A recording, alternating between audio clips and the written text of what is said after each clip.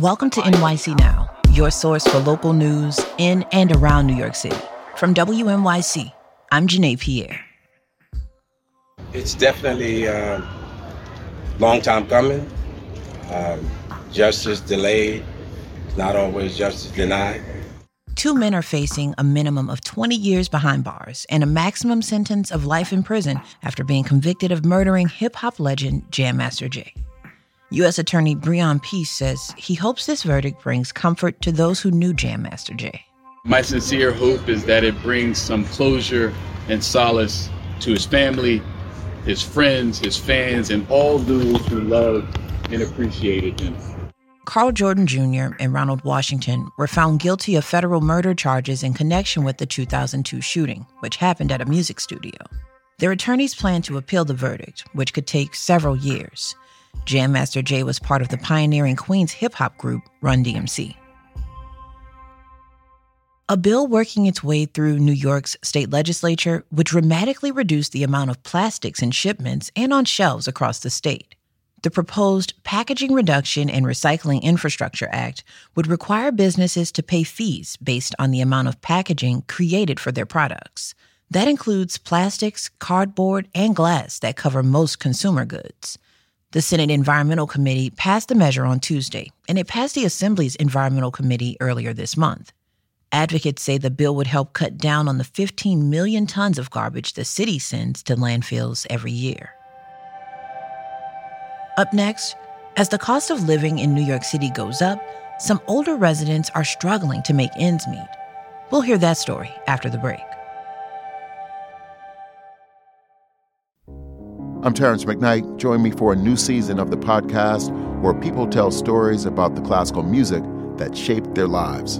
I'm Tom Hiddleston. My name is Natalie Joachim. I'm Maren Alsop, and you're listening to the Open Ears Project. You're going to meet some incredible people, and maybe, like them, fall in love with a piece of music.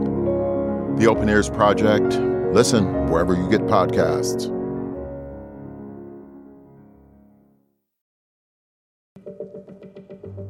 Older adults are among the fastest growing population in New York City. But newly released data show 1 in 4 experience poverty as rents and food prices keep rising. WNYC's Karen Yee reports on the city's latest efforts to help seniors.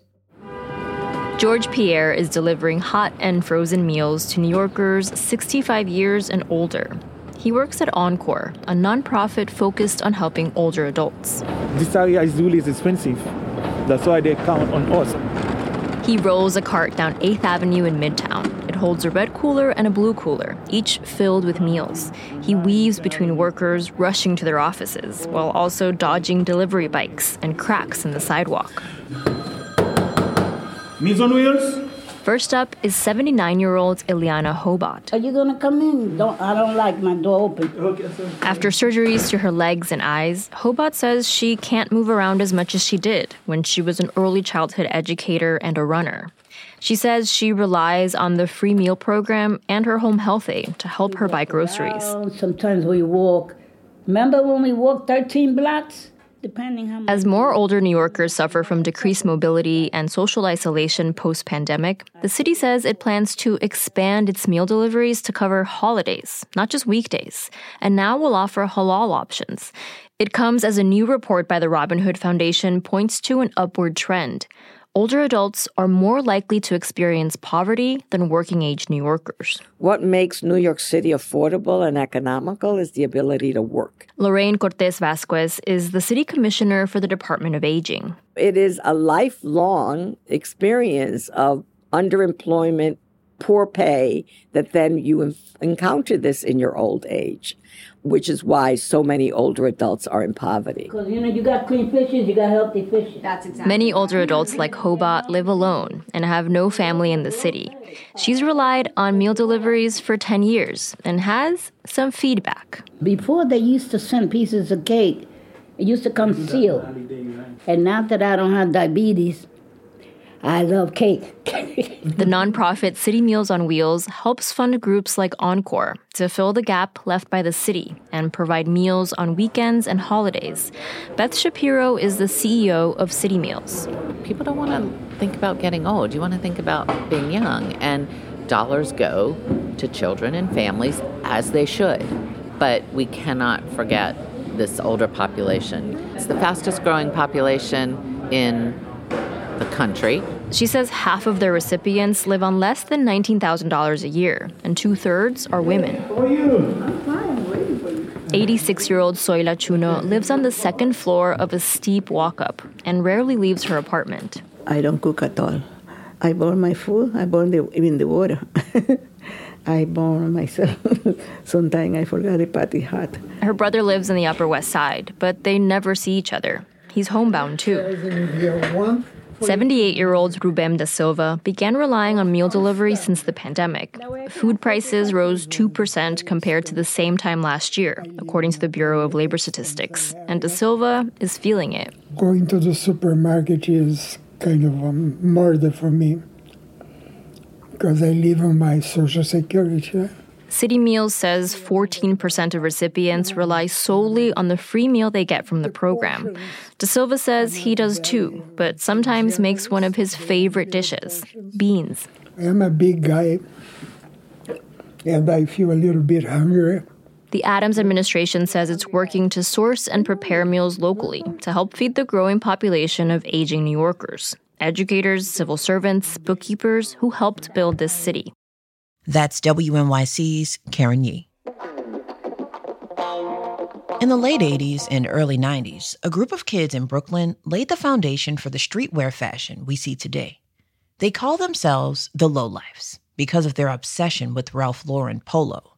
That obsession put the brand on the map for a whole new consumer. It's all best described in a new autobiography from the Lowlifes founder. WNYC's Ryan Kailath has the details. George Billups, a.k.a. Racklow, grew up in Crown Heights and Brownsville, always getting into very Brooklyn kinds of trouble. Well, back in those days, they had like these stores, like pigeon stores, and we would hustle on the streets, and we would go and get different types of birds. Keeping pigeons was expensive. He hustled, packing grocery bags and pumping gas, but also breaking payphones open and stealing. Didn't really care about the consequences, you know? It was all about survival and just getting by and not really wanting to depend on mom and pops for too much. Billups got interested in clothing around age 10. My mother used to always celebrate Easter Sunday. And I remember me and my brother getting our first pair of Puma sneakers. I had the red and white version, and he had the blue and white version.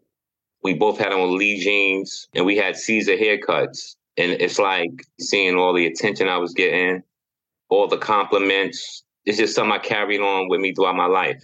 He and his friends started stealing clothes, and polo was their favorite. Any major department store that sold polo, we gave them hell, you know.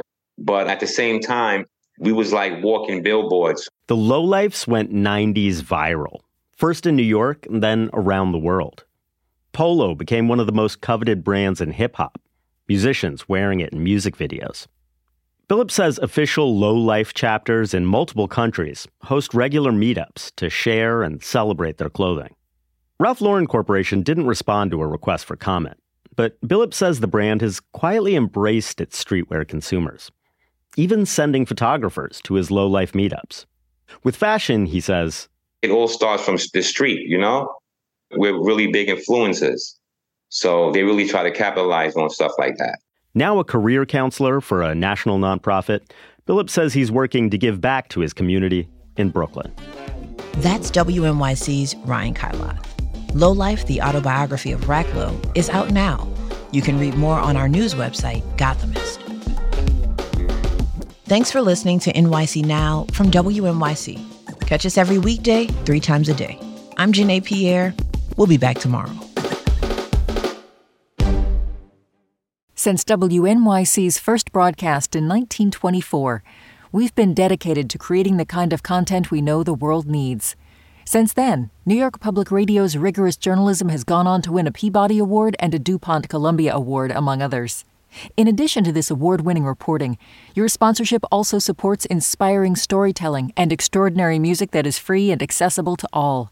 To get in touch and find out more, visit sponsorship.wnyc.org.